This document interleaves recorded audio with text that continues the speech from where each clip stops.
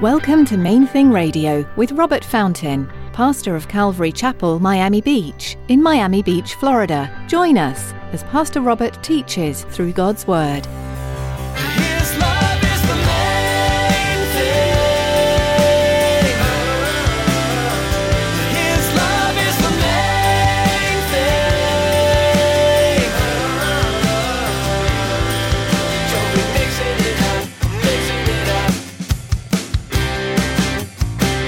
His love is the main thing.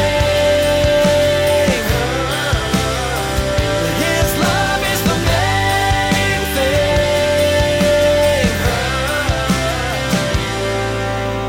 Nowadays, the accuser of the brethren, because remember, that's what he's called in the Bible in some places, Satan, the serpent, Lucifer, the devil, the enemy of your soul. He's also called the accuser of the brethren. The accuser of the brethren, he uses things like masks. As we go throughout life, we have an enemy that is against us and against God. In today's message, Pastor Robert will share about Satan and his title of Accuser of the Brethren. Satan is sneaky with his tactics and will try to turn believer against believer. We can withstand him and continue to live for Christ.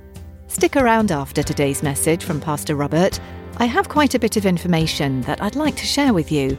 Our web address, podcast subscription information, and our contact information. Now here's Pastor Robert in the book of Acts chapter 15 as he continues his message, U-Turns.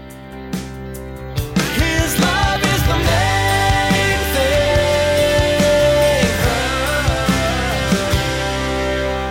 thing. God did this, he did this thing with Abraham, and he said, okay, here's what I'm going to do.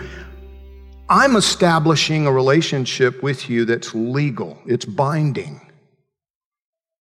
But it's invisible because I'm invisible. Nobody can see this, and it's not. So here's what I want you to do. Every male child on the 8th day, I want you to cut away the foreskin. I want you to circumcise every single one of them. You're going to be different because, trust me, nobody else on the planet is going to do this. You're going to do it. Your family, your descendants. And that's going to separate you from everybody else. And they'll know those people are weird. But they're weird because they're being governed by God, not by their humanity. That was the idea. That was the symbolism behind it. Listen to what Paul said as he addressed it to the Romans. In Romans chapter 2, verse 25, Paul said, "For circumcision is indeed profitable if you keep the law. But if you're a breaker of the law, your circumcision has become uncircumcision." In other words, it's meaningless. It's worthless. Therefore, if an uncircumcised man keeps the righteous requirements of the law, will not his uncircumcision be counted as circumcision? And will not the physically uncircumcised, if he fulfills the law, judge you, who even with your written code and circumcision are a transgressor of the law? For he is not a Jew who is one outwardly, nor is circumcision that which is outward in the flesh, but he is a Jew who is one inwardly, and circumcision is that of the heart, in the spirit, not in the letter, whose praise is not from men, but from God. See, the Bible says that circumcision doesn't save anybody. That in fact, the outward ritual is completely meaningless unless there is an inward reality behind it. Okay, great. So we don't have to be circumcised. No, that's not the point. That's not the point. You see, the point is that the religious rituals, while often they are beneficial to us as reminders, they don't save us. They don't save us. But that doesn't mean we should get rid of them. Because, again, they are beneficial to us as reminders. They're beneficial to us for the purpose which God intended them to fulfill. They just don't save us. It's just like the law. See, a lot of people think, oh, we're not under the law. We can ignore the law. We don't have to do the law. We don't need to read the Old Testament. We don't need to study the Old Testament. We don't care about the Old Testament. Who cares about the Old Testament? We're not under law. We're under grace. You should care about the Old Testament. No, it's not going to save you. The law doesn't save anybody. But the law is still very real and valid. Gravity is still gravity. Stealing is still wrong. Washing your hands the way the Jews were taught to wash their hands will keep you healthy. There are all kinds of beneficial things to be found in the law. Now listen, today nobody's trying to push circumcision as a necessity for salvation. At least not to my knowledge. But the enemy hasn't changed his tactics. He does the same stuff over and over and over again. He just gets more creative with his approach. So nowadays, the issues he brings up are slightly different. For example, nowadays, the accuser of the brethren, because remember, that's what he's called in the Bible in some places, Satan, the serpent, Lucifer, the devil, the enemy of your soul. He's also called the accuser of the brethren.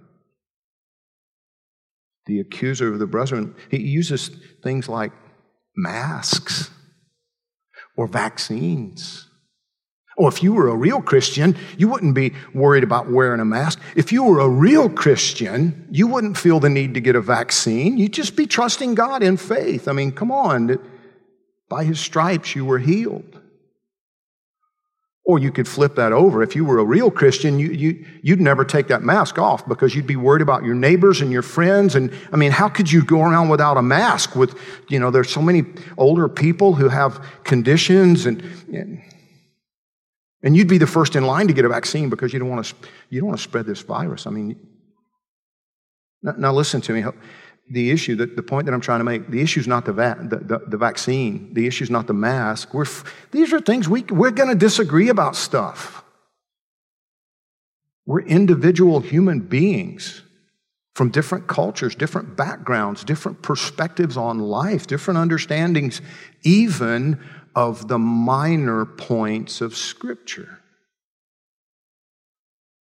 I remember hearing Chuck Smith many, many years ago. I remember hearing him talk about how his doctrine, his understanding of Scripture had changed over the years. How at one point, early on, that he believed that the earth might very well be billions of years old. And that maybe there was a gap between in the very beginning there in Genesis between verses 1 and 2, like some believe that there's actually a gap in time, that the earth was there for billions of years, but it was formless and void until God brought order. And then he said, basically as an old man, another old man convinced him that he was wrong. And that the young earth doctrine was right. And that there is no gap between those verses. In other words, he changed his mind on some things as he studied, we're going to disagree over stuff. The problem comes when we start trying to use these different things. When we listen to the enemy, we allow him to take these little sub-points like this. And if you were a real Christian, if he was a real Christian, if she was a real Christian, it doesn't mean that we don't lovingly offer accountability to one another. Do you understand? Again, the balancing truth. If you're a consistent liar, and I become aware of it, I need to talk to you about it. Not to judge you, but to warn you. Because the Bible says all liars go to hell. And that seems to imply that if you're consistently lying, well, then your relationship with Jesus may not be as real as you think it is. So there's that balance. Another ploy that the enemy tries to use. He'll question the validity of a person's salvation on the basis of when they go to church. I get letters all the time.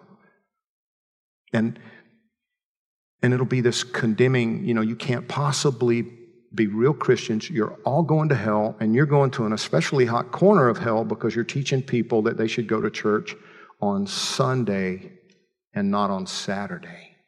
You should all be going to church on Saturday. You can't be real Christians if you're going to church on Sunday. His love is the main thing.